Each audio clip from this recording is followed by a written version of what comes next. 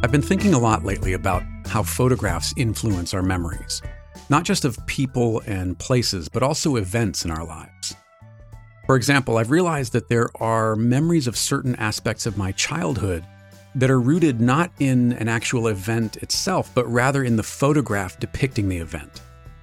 In fact, there are multiple important events in my life where the time surrounding the event itself is a complete blur, and my memory, quote unquote, of it only exists because there happens to be a photograph. So in this conversation, we're talking about how memory can often be influenced or even replaced entirely by photographs.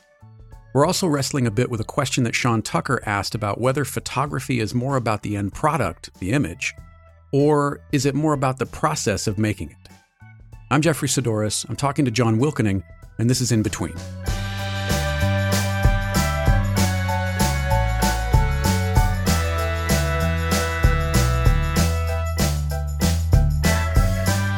So, Happy New Year.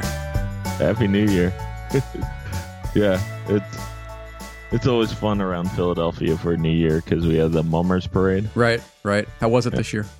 It was awesome because it wasn't 4 degrees like last year. That's a definite plus. That's a definite bonus. Yeah.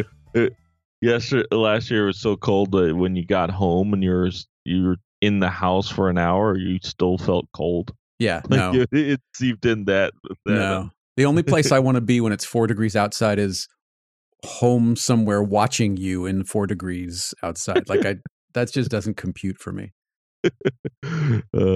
Yeah, so this year was, balmy, like 55. That's actually pretty good. I mean, can you believe that? January? 55 degrees in January? Yeah, it's part of me every time you have one of these days where you're like, maybe global warming isn't so bad. Right.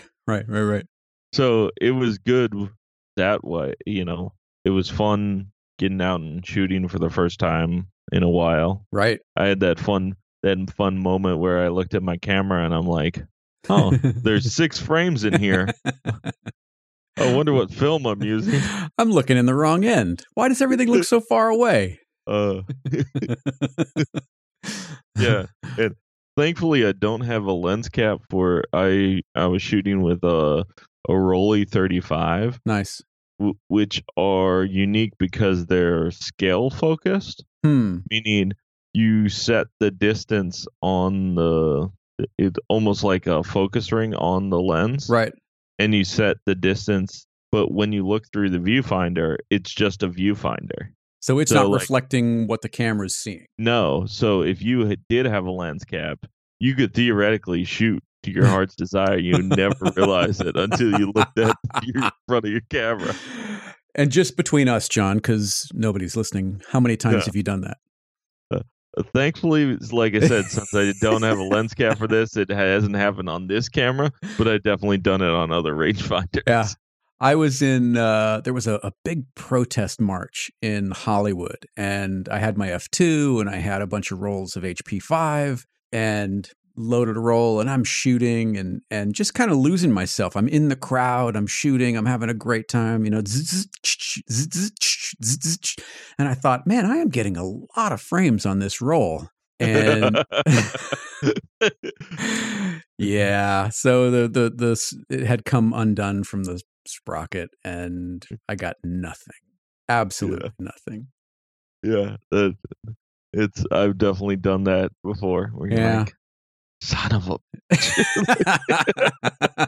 sorry for my language for those listening to the car, right. But that's all right. Yeah, those are one of those things where I feel 100% justified in using whatever language that comes out. Right. So it was a good day collectively, but it was one of those where I was on my feet from like 8:30 to about 4 in the afternoon, and I don't know how many miles I covered. Wow. How many rolls did you end up shooting total? I think 6 or 7 rolls of 35. I haven't developed any of them. I literally got home and within a half an hour it was in bed. Right. So and just got up about 20 minutes ago. I wish. My alarm goes off at 4 in the morning, so it's a quick turnaround. I've been thinking a lot even though it's only the second, I feel like for the last week or so, I've been thinking a lot about photography and photographs and memory. And I wrote some stuff about it today. And it's weird, man. There are certain things that I can remember so clearly, and other things that I should be able to remember, but have completely vanished. I can remember the photographs of the events. You know what I mean? But I can't remember the real life events. Like, one of the things that I was writing about today was just reflecting on the past year and how it seems like the older you get, the faster the years go at the end. But when you're in it, time is moving, time marches on, kind of thing. But then when you get to the end, you're like, wow, man, that really went by fast. And I was thinking about, my mom has been gone for 9.5 years, my dad 5. And as weird as it is to say, I don't remember their faces. I don't remember the details of their faces other than the way they looked when they died. My dad, because I took a photograph of him, my mom, it was just a very intense time. I remember my mom had this glamour shot taken, and I remember that shot very clearly, like a portrait, one of those like soft focus with the makeup and the, all that kind of stuff. I remember that very clearly. I remember a couple photographs of my dad very clearly, but for example, his birthday, which was February, and then he died in November. But that February, I remember the evening. I remember what we had for dinner. I remember what the dishes looked like. I remember his best friend, Dennis, sitting across from me in the living room having a conversation, and my dad sitting just to my left on the same sofa as me. I can't picture his face at all. Zero memory. Yeah, I kind of understand I understand that idea, because my mom had 5 years ago had her voice box taken out because of cancer. So she communicates through a combination of lip reading, and she has one of those vibrating sticks. I don't know what they're actually called. And I honestly have a hard time remembering her voice. What she sounded like beforehand. Yeah. Yeah. It's so strange. So it's gotten me thinking about memory, and even though like I've been here on the East Coast now for, gosh, I guess 3 years, a little over 3 years. I can't remember hardly any of those first couple years. I can remember certain little things. And I was just talking to Adrian about this on the phone. I can remember, sort of seeing her and Sylvia for the first time, that meeting. I remember, certain moments. I remember the drive across country when I finally did come here. But other things that were, in some cases pivotal moments or poignant moments in my life, no memory of whatsoever. How do you think that ties into photography? Because I remember the photographs of the events. I remember a photograph that I probably haven't seen in 10 years or 15 years maybe, of some events. I think, gosh, it must have been, I must have been probably 12 or 13 years old.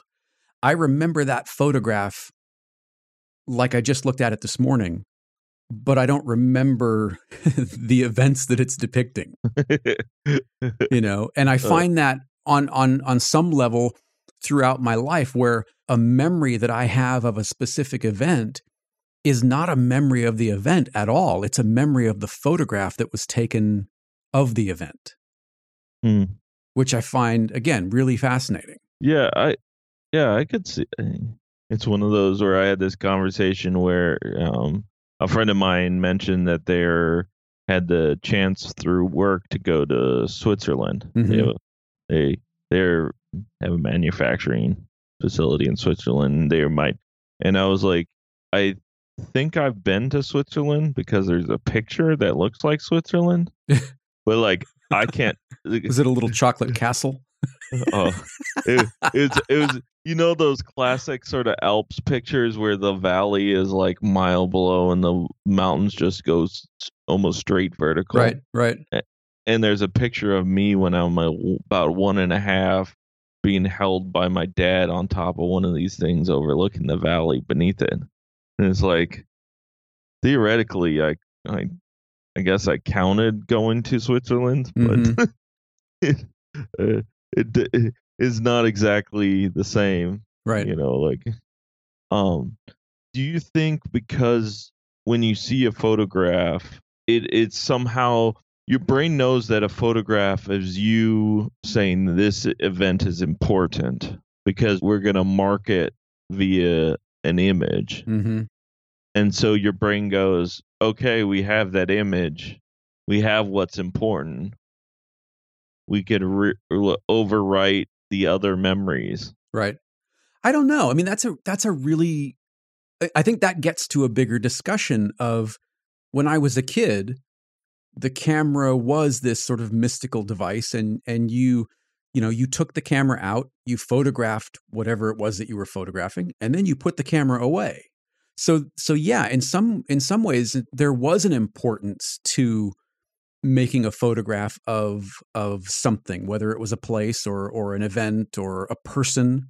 But I wonder now, and this is, it's an unfair comparison because now I'm 51 instead of being 12 or something. But in 20 years' time, will I remember how many of the photographs that I'm looking at on a screen, not holding in my hand as a print, will I remember by comparison? Do you know what I mean? Like, does your brain, because photographs have become so commonplace, and the act of taking a photograph or making a photograph, if you're one of those people, is so commonplace, has it lost its importance and your brain doesn't keep track anymore? Your brain doesn't file that away under, oh, this is important, we went through some stuff to get here. It instead, nope, you just pulled out your phone, swiped to the left, and went snap. Or snap, snap, snap, snap, snap, snap, snap, if you're one of those people. And you know who you are. Yeah. So does our, do our brains now not think of photographs as important or as important as they once were? And how will I measure that? Because as I get older, arguably my memory will become worse. So there's not a fair comparison. Do you know what I'm trying to say? Where I'm trying to get to? Yeah. As the sort of availability of photography as a medium has increased, has the value of it as a holder of value, let's put it that way, increased as well? Or has that decreased? Right. Yeah, no, that's a great way to put it. And I don't know. I remember again, I'm 51, so I remember almost the novelty of seeing someone with a nice camera. You went, oh, wow, you've got a 35 millimeter. That's, and again, it may not have even been a nice camera, but the fact that it was a 35 millimeter SLR with interchangeable lenses, which was different than my little Instamatic with the magic cubes on the top, meant that it carried some more weight. So maybe you were more important, or the things that you photographed with it were more important because the device itself was somehow better, or perceived as better. Do you think that happens now with, if you want to say, oh, you have a Canon, what is it, 5D4, or fill in the blank, the new Sony, you have the new fill in the blank latest camera? I think it depends on the camera. I think, if you saw somebody walking around with a street photographer, let's say, walking around with a Phase 1 IQ3, would you think, wow, they must really be good? Or would you think, douche? I don't know. I really don't know. Yeah. There's definitely something where, like, a certain level of camera, you mentally go, oh, that's a professional. Yes. Well, yeah, but then you see, you see this Russian kid that I follow that shoots almost exclusively with an iPhone, and his work is amazing. I mean, it's just amazing because it's not about 52 megapixels and edge-to-edge sharpness. It's about composition and narrative and what's in the frame. Yeah. So I don't know, man. It's a really interesting question, and it's something that I've found myself thinking more and more about, especially with my own sort of saga around cameras over the last, few months, few years kind of thing, I'm thinking about the tool much more than I used to. Do you think people today buy cameras because they can't actually create an image they want to? Or do you think people buy cameras as a means of self-validating their own choice? Maybe that's not the right way to put it. Well, I think both are true. I think that the camera you choose, there are all kinds of different reasons why you might choose it. You might have listened to several prominent YouTubers say that this is the camera to get for 2018. You may have read specs. You may know people who shoot with this type of camera, and you go, well, gosh, so-and-so uses this, and they're doing the kind of work that I want to do.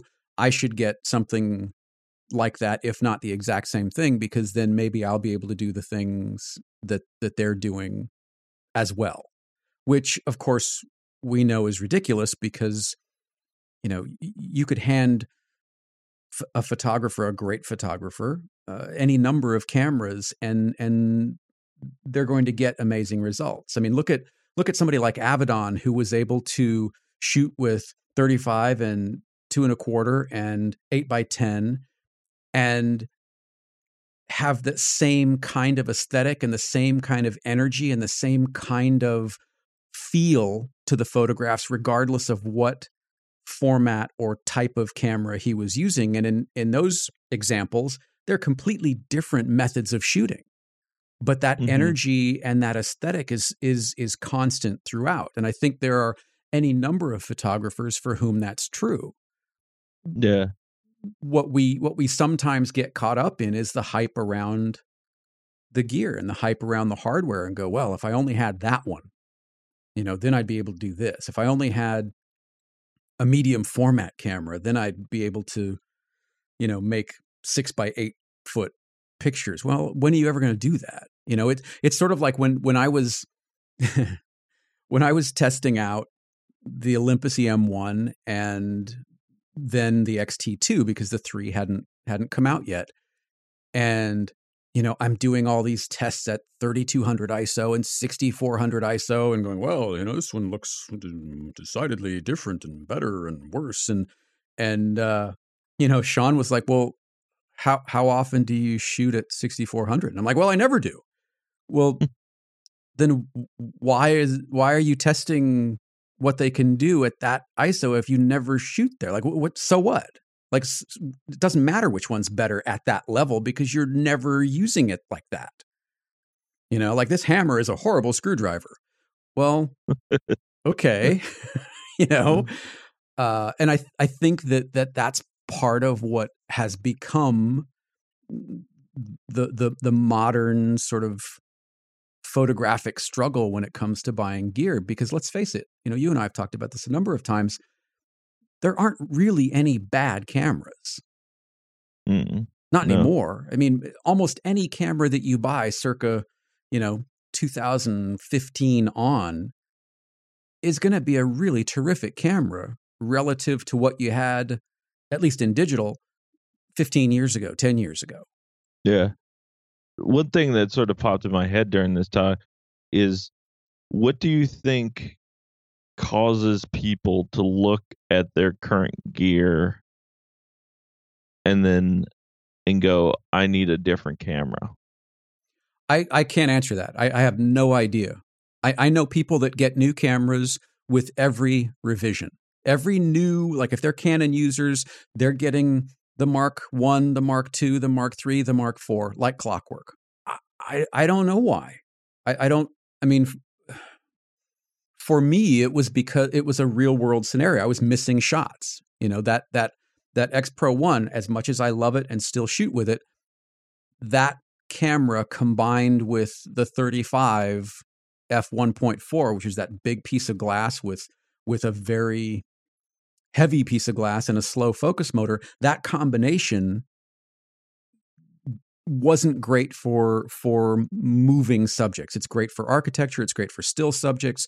It's great for portraiture. It's great for maybe even events where things aren't moving quickly. But if you're shooting street, trying to get people in the midst of, one motion to another, or you're shooting something where the subject is in motion and maybe you are in motion, it's just not fast enough. And I found myself missing more and more shots. If it focused faster and still felt the same way, I would have no reason to look at another camera, because and I've said this before, I think that's probably my favorite digital camera of all time. Yeah. Like I could see, we've talked enough. I've talked enough with you about your sort of desire for a camera, and like where you're actually missing shots is 100% valid, if you want to say, reason to getting a new camera. I just wonder how often that's a case, that's the reason why. I don't know. I mean, I think it's more a case of, well, this is incrementally better and it's the newer version, and maybe I've put 100,000 shutter clicks on my current rig, so it makes sense to upgrade. I don't know. I don't know. Because like when I bought I had a Canon 5D Mark III for a while, and to be honest, I bought that one purely because that's what professionals use. Yeah. And I wanted to be professional. Sure. And I realized not too long after using it that wasn't the camera for me. Mm-hmm. That I bought it for an idea rather than for reality. Yeah. Yeah, I mean, I think that this kind of gets us into one of the other things that we were going to talk about, and that is the idea of photography as, is it about the end product, or is it about the process of making the image, or is it a combination of the two for you? You meaning the proverbial you, not you specific to you, although you too. And I think that gets at why you want a particular setup, why you use a particular piece of gear. I can tell you that, not to get too deep into it, but while I do have the X-T3 and it produces really terrific images under, certain conditions, it's not nearly as comfortable in the hand as the Olympus EM1 Mark II. It's not as fun to shoot. And I'm sure that a lot of people out there will disagree with me, because everybody seems to be fawning over it and calling it, camera of the year. And maybe it deserves to be camera of the year. But the ergonomics are still crap for my hands, for me, for what I am looking for in a camera body. So on that question of process versus outcome, yes, I want the outcome to be great, which is sort of obvious by the ridiculous way I was shooting test images. But, I did a shoot last week, and it just wasn't fun to shoot with.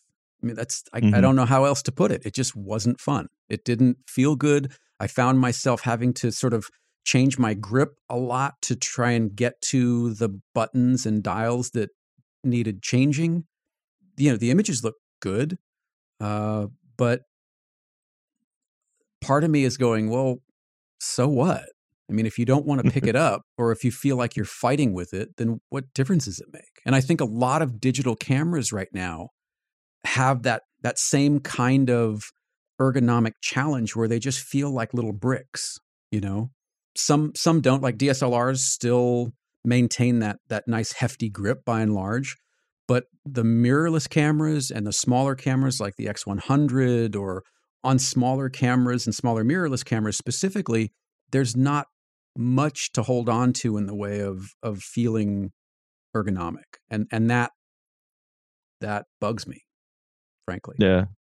Yeah, no, it was funny when you sent me that potential the question. Mm-hmm. My initial gut reaction is all that matters is the final image. You know, I'm one of those that I shoot on film, but I totally understand why that's a ridiculous, like, film is ridiculous to other people. Like, I understand that, and like, Yeah. and I don't advocate anyone else shoot the way I shoot, because that's the way I shoot. Mm-hmm. You know, it's one of those.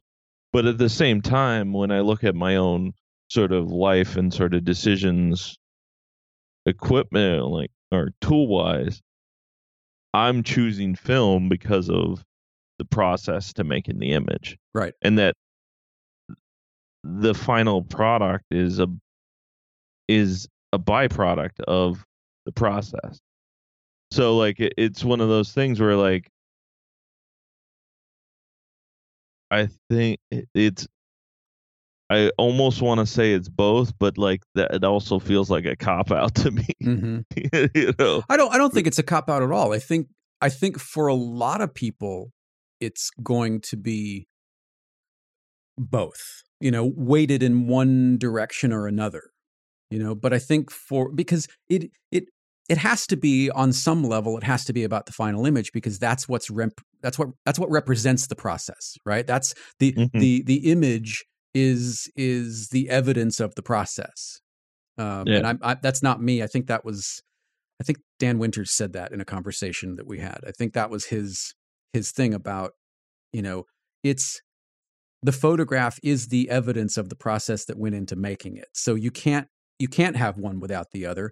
You can enjoy one more than another. You can enjoy engaging in one more than another. Mm-hmm. I don't know. Yeah.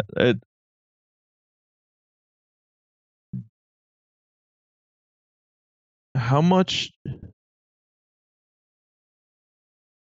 do you think people are aware of the process they go in to produce the images? Because like I hear photographers talk, and sometimes I feel that people are maybe not going through the motions, but like their focus is so heavily on the final product that they don't sit there and analyze their process at all. That's a good question. And I don't, unfortunately, I don't know that I have a good answer. I think there's a reluctance. Well, I know that there's a reluctance with a lot of photographers to show, and irrationally so, I think, to show where the image started versus where it ended up. I mean, we both know photographers that wouldn't show you their raw files for love or money. Yeah. Because they only want to be known for that final image. But there's a big part of me that wants to go, well, yeah, but wait a minute. If you can take a raw file that was a challenge to get in the first place, and maybe the light was mediocre, maybe, you know, you had to do some compositing, you had to do some retouching, whatever it may be, but you were able to turn some of the technical issues around. I mean, let's say the composition was there from the beginning, but you were struggling with some of the technical, and you were able to turn that around in post. I don't think that diminishes the quality of the end product at all. If anything, I think it speaks to the ability of the photographer to see beyond where some of the technical hiccups happened and still make something compelling from it. Yeah. I mean, one of my favorite books of all time is the Magnum Contact Sheets. we all have we almost can talk about visual memory. Like there's some of these famous like Kappa picture of the guy getting shot in, I believe it was Spain, or any of these famous shots, and then you look at what came before it and what came after it, and it looks like anyone in this world's pictures before and after. Sure. Like it was one of the more freeing revelations, was that the greats of the greats of photography are shooting the exact same pictures everyone else is shooting 95% of the time.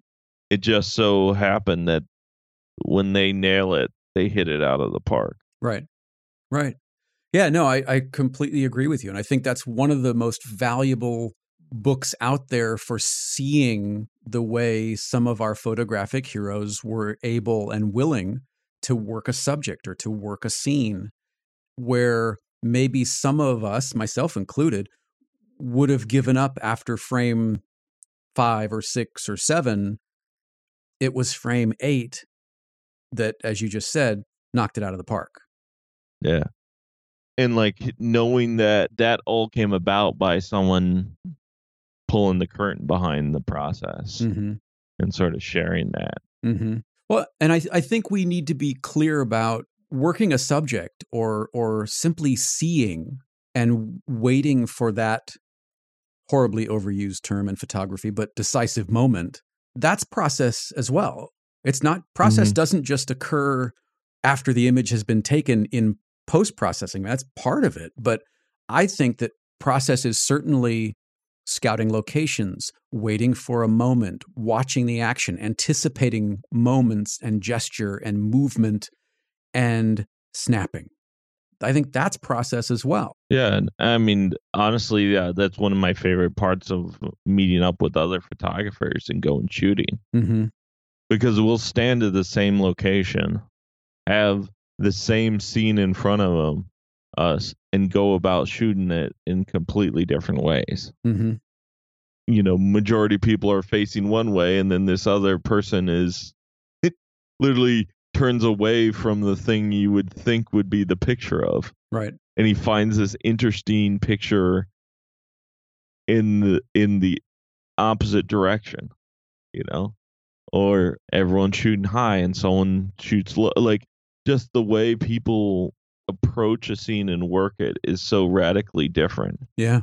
And being able to almost walk and steal someone's technique or go, that's what they saw when they did this. Right.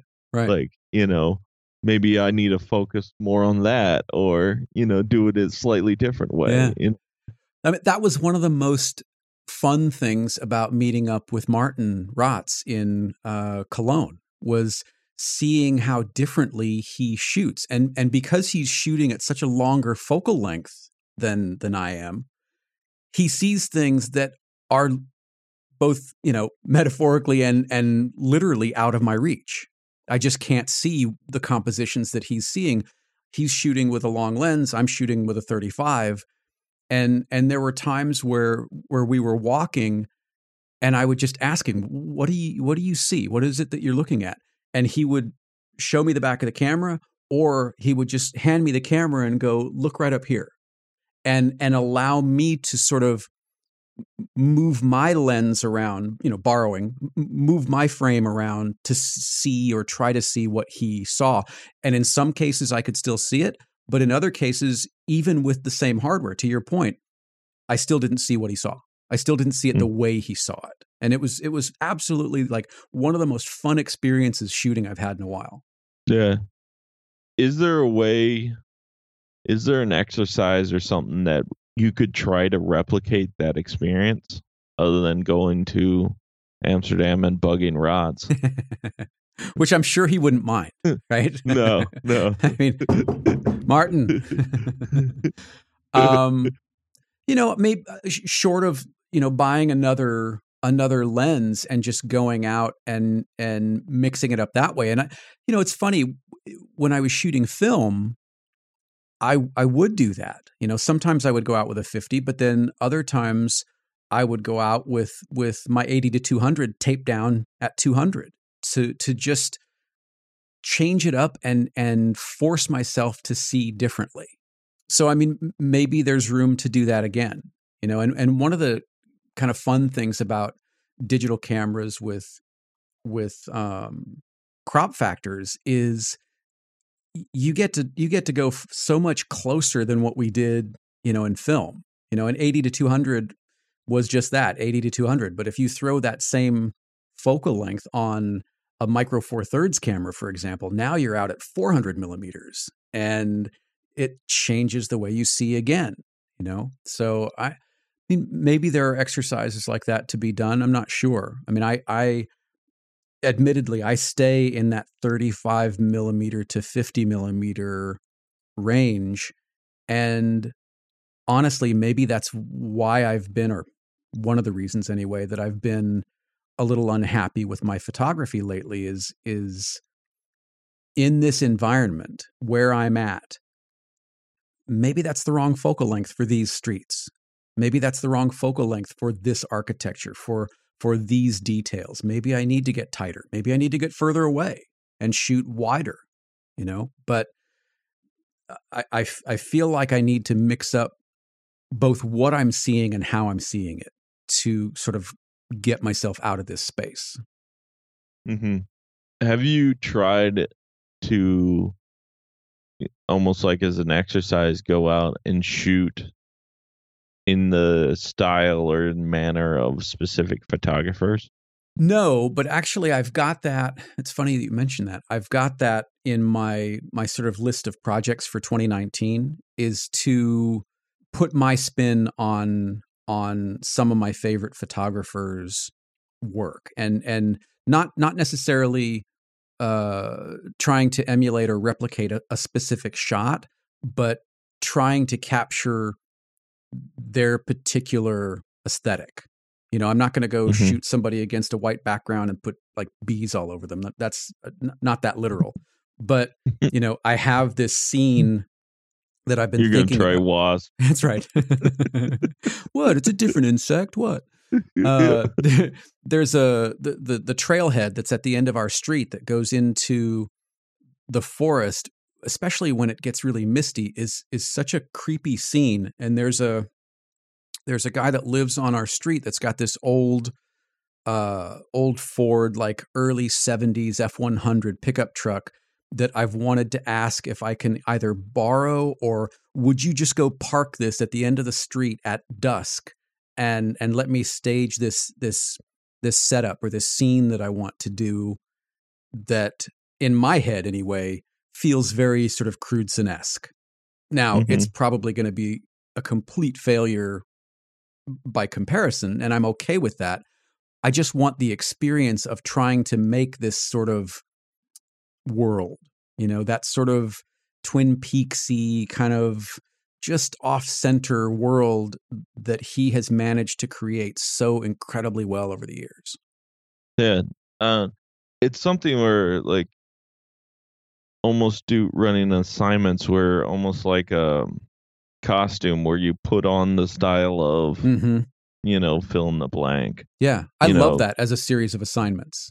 Go shoot in the style of Penn. Go shoot in the style of whoever, Neil Leifer. Go shoot sports in the style of Neil Leifer and see what you get. Go shoot, in the style of Gary Winogrand or Bruce Gilden or something. Although be careful if you shoot like Bruce Gilden. People might not put up with that. Yeah. Because I think it's so easy to get stuck in a stylistic sort of rut where you're just producing the same image over and over again. Right.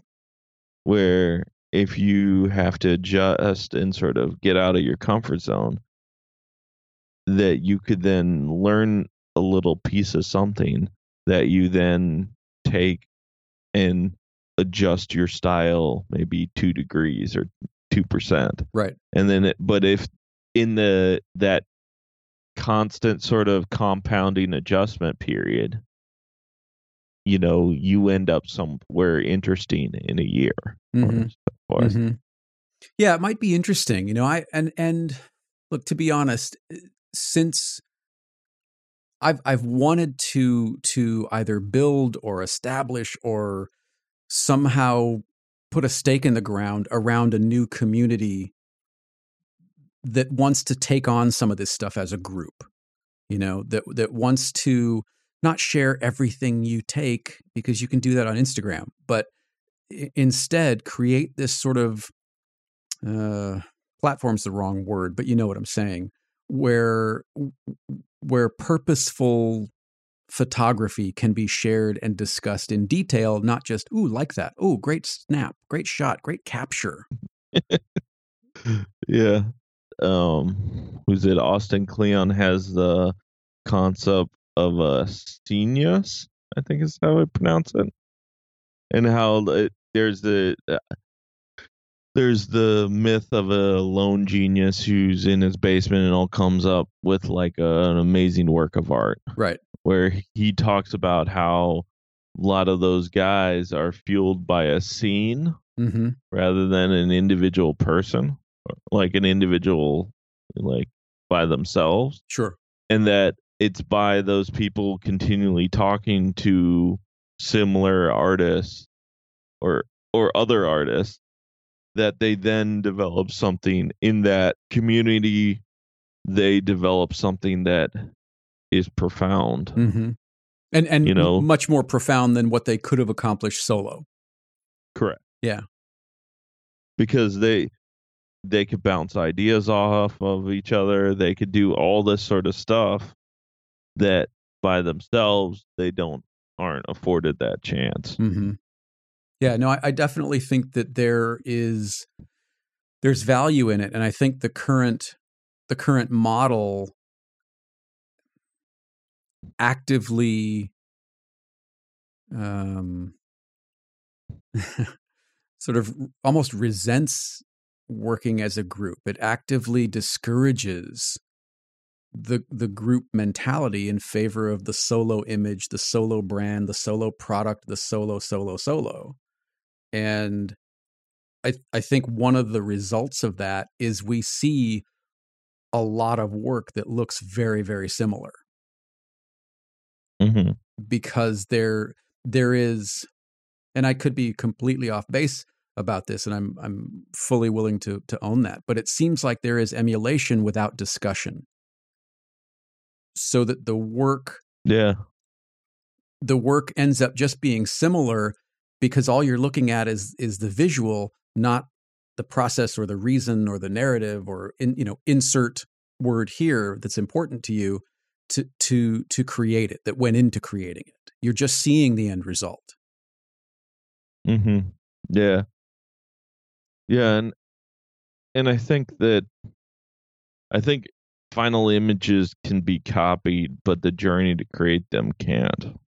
100%. Yeah.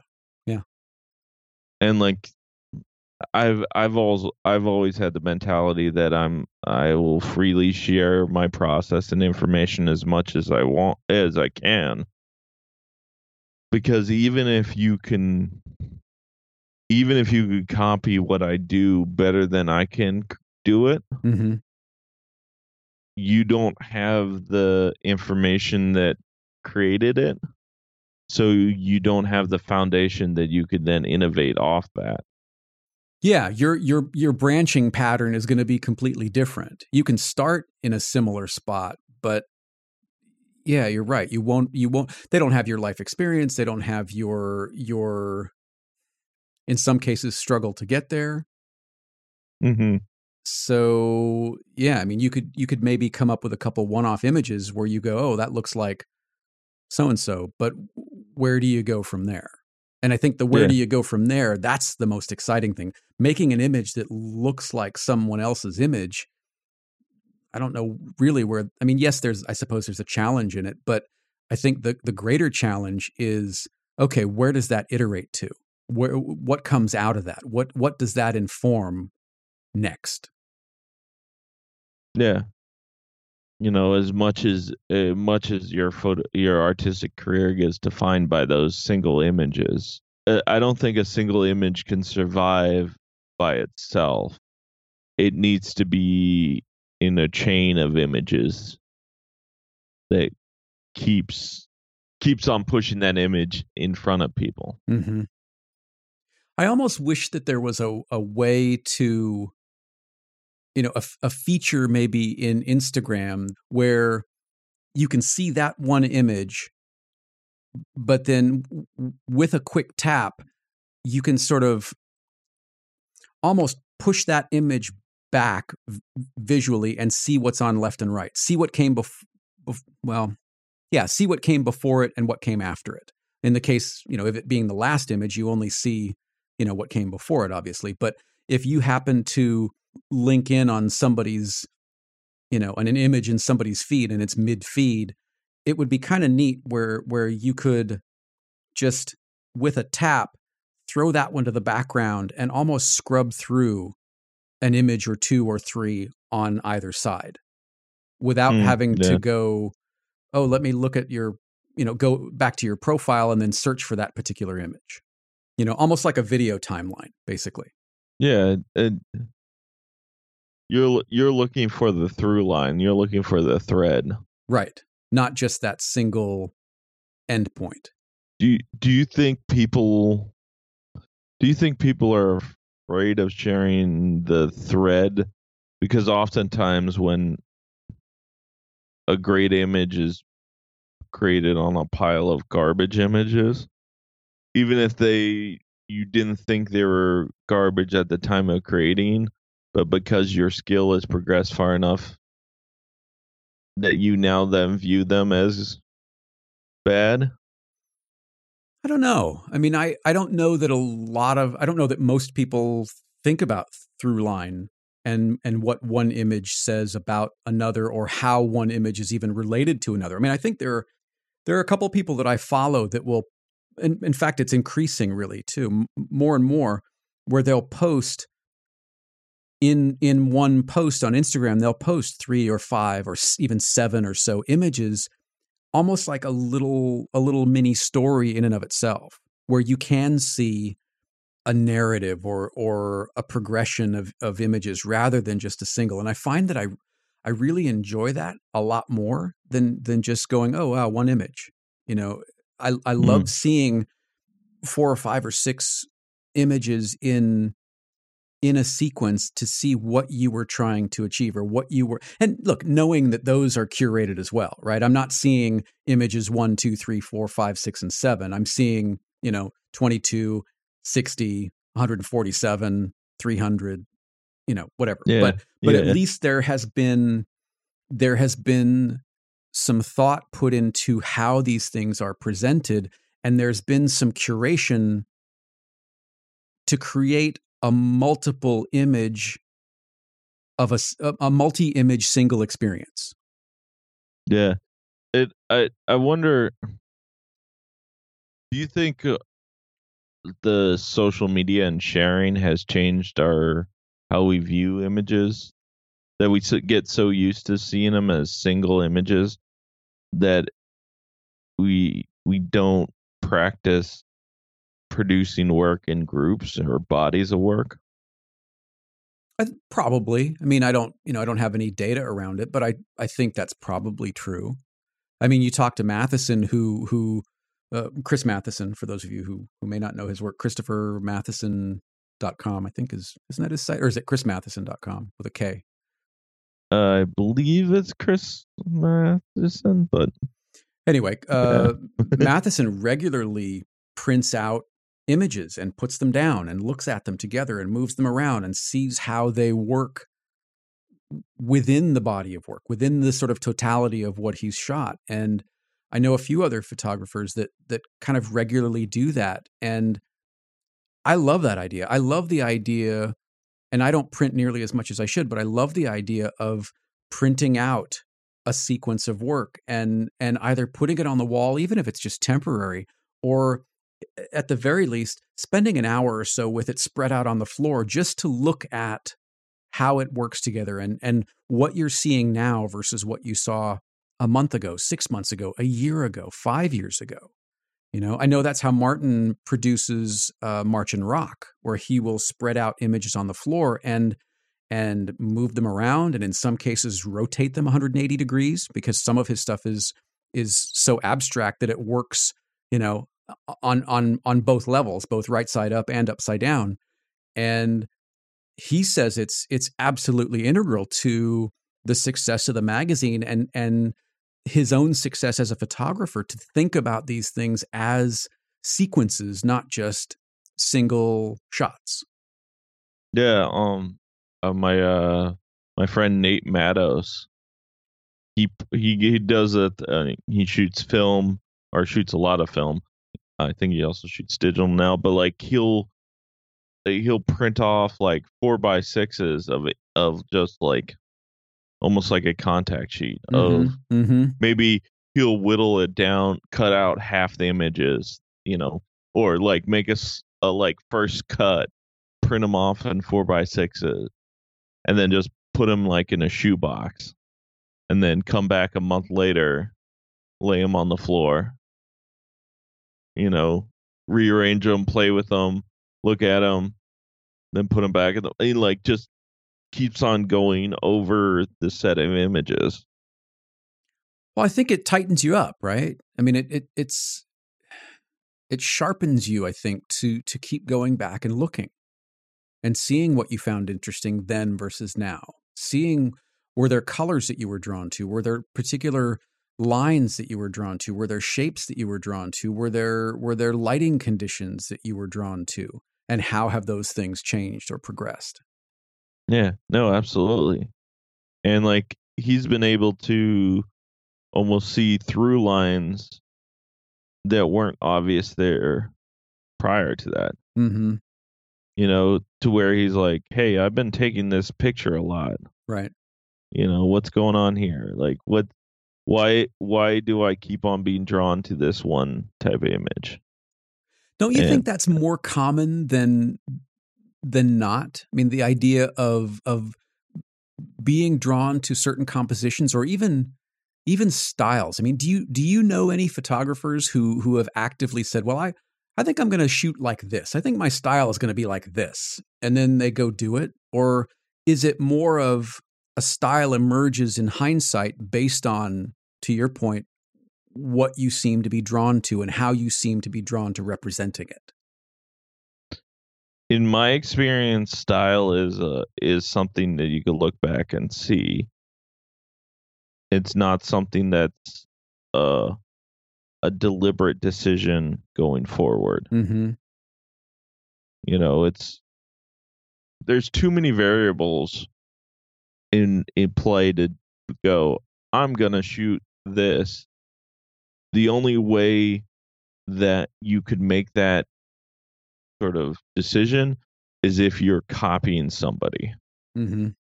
Because they've worked out all the elements to it. Sure. Or if you're using a specific piece of kit, like a specific type of lens or something, where the results are very predictable. That I can see. But like even that, like, I imagine if you pulled data on like the most widely used cameras that are posting on Instagram, let's just say, the vast majority of those images are going to be posted from us, say 5 pieces of kit, including an iPhone. Like, I guess I meant more of like a specialty lens. Like if you're shooting with an 8mm fisheye, it kind of doesn't matter what you shoot. It's going to pretty much look the same. Or if you're shooting with one of those sort of prism type of lenses that sort of fragment the image, well, I think there's only so much you can do with it, because it's going to look by and large the same. I'm not saying that everybody shoots with a 50 it's all the same, or everybody shoots with a 28. I'm talking about more like specialty kit. Okay. Now I gotcha. Yeah. Long exposure with one of those light sticks. It's like, okay, well, that all kind of looks the same. Yeah. I'm more meaning like if if I'm gonna go, if I'm sitting here and go, so I don't shoot portraits. Mm-hmm. So if I go, okay, I'm gonna shoot black and white portraits with a white background, cut from like say mid chest up, you know, like I'm creating a style that I've seen Right. somewhere before. Right. Where It's would you not, have seen white backgrounds mid? I don't know. yeah, I don't know. Oh, but like the only way I could basically figure out all the variables is if I've already seen it, Right. and and it's not like an intrinsic style. It's not Mm-hmm. something that's everyone who sees it would go, oh, you're doing that style, Right. like Right. where you look at say like I don't know my pinhole work is something where like the, there's a lot of people or a lot of people I know who are like, oh, that's my style because I'm the one they've seen it do it. Right. I didn't copy someone else. That's something that I figured out and saw, like sort of put the pieces together, iterated and created different versions of it until you see the style that it is today. Mm-hmm. Well, and you You would know. you would mix it up too. You would give yourself these thought experiments, and we talked about them. That like, okay, if you handed Ernst Haas this camera, this pinhole camera, how would this look? What would that look like? So you're Mhm. you're not copying a style directly. You're not doing a direct lift. You're letting someone else's work inform how you work, see, produce with the hardware and with your particular set of skills and experiences, which I find that way more interesting, because you got Yeah. something both distilled and not distilled out of the end of that, you know? Yeah. Yeah.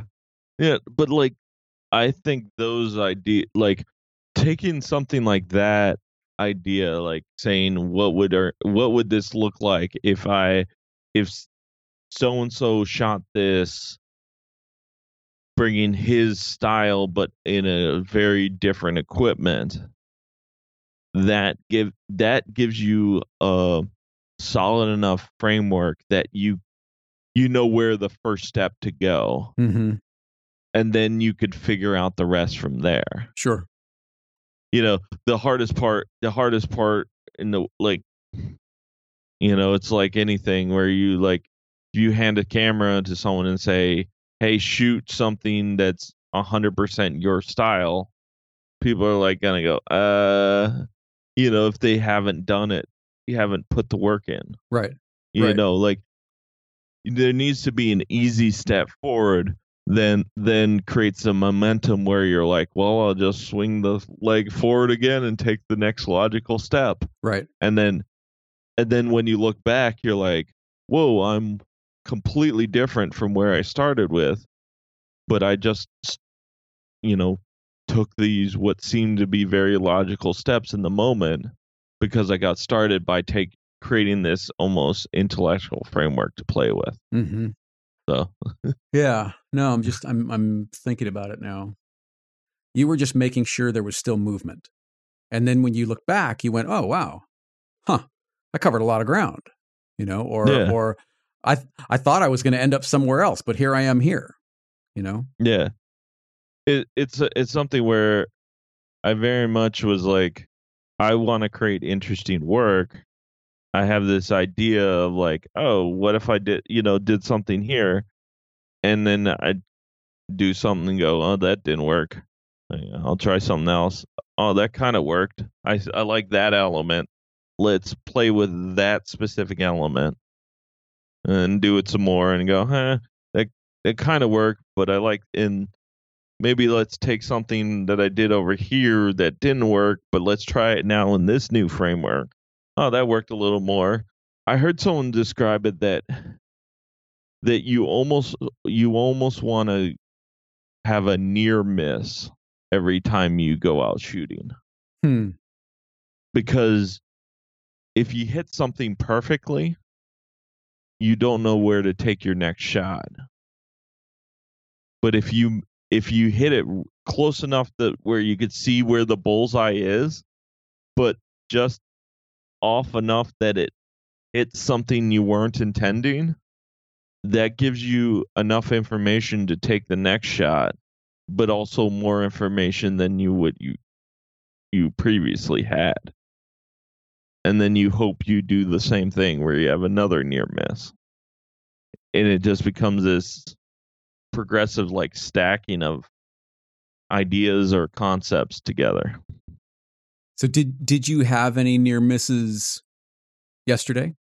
Was there anything that sort of propelled you to go in a different direction? Because you've been, I mean, I think it's fair to say you've been struggling a little bit with the photography side of things.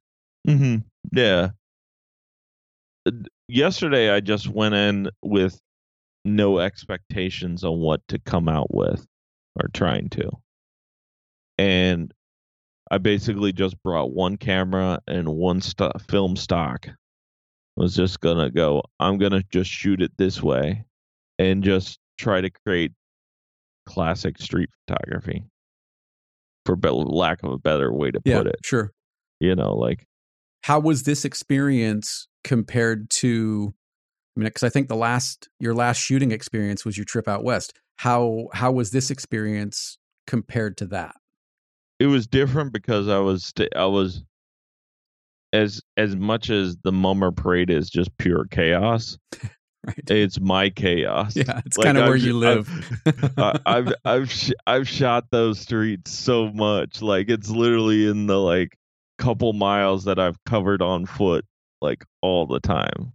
You know, we got lunch from a food cart, and then one of the people I was with was like, "Is there a sunny spot that we could sit down and eat here?" And I'm like, we just need to go block down there, make a left, and there's basically a railing that we could sit on that's in the sun. Right. You know, because I'd walk those streets so much. So like, it's very different than being out west for the first time and sort of just being completely out of your element. Right.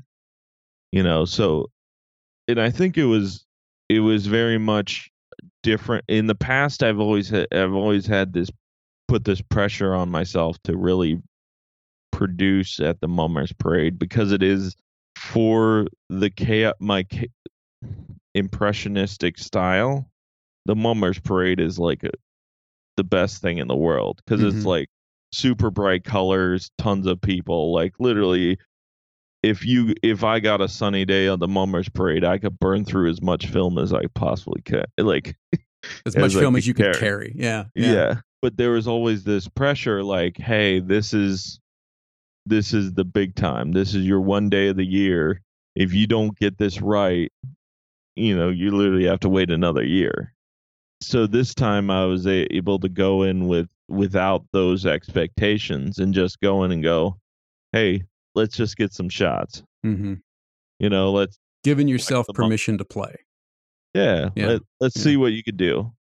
You know, I think that's terrific, because the trip to the West really kind of knocked some of the wind out of the sails for you. And I think that giving yourself, that's kind of a theme that I've been thinking about a lot, is just giving yourself permission to make the work, to play, to have fun, to engage in, bringing us full circle, to engage in the process of making images without worrying about what comes out on the other side, and enjoying that and letting that drive what gets produced. Because I think if you enjoy the process, your skill, yes, you have to have skill with a camera, you have to know how to use it, etc. But I think that the enjoyment of the process will lead to better end products than if you feel like you're fighting with it the whole way.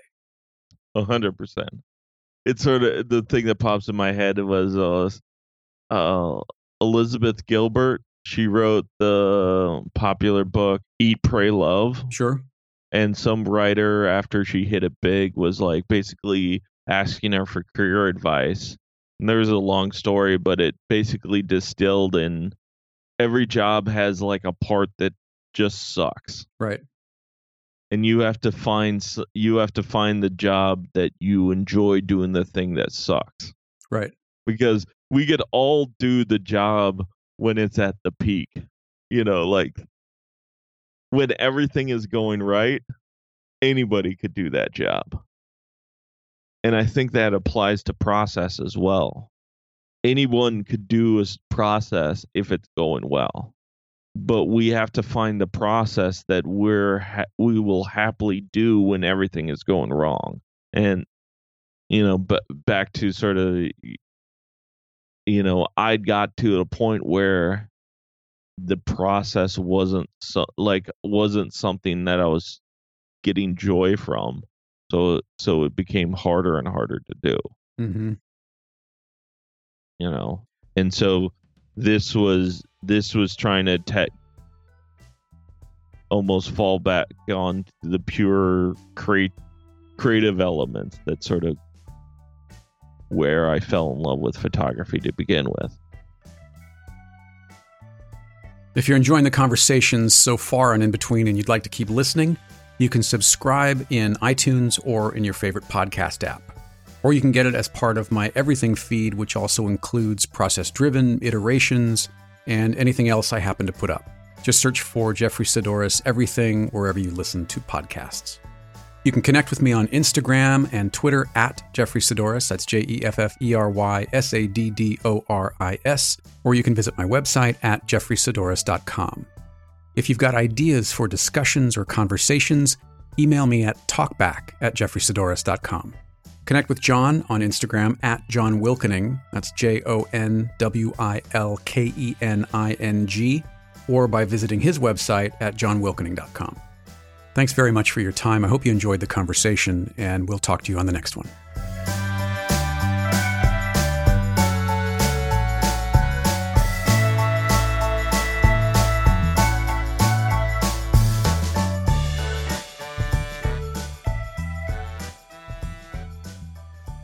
I had that same outfit. Awkward. I asked one of my friends who's a girl, and I was like, what would happen if you're like dating some dude and you're just browsing through their closet and you stumble on that outfit? Yeah, that's hanging on the back of the door. But you don't know what the mummers are. Like, you have no concept what the mummers are. What is your first reaction? She was like, I would have questions. I was like, no shit. Yeah. So you're into some things, huh? This isn't one of those plushy things, is it? Yeah. No. I'm a mummer. Yeah. You're what? Yeah. Yeah. And scene.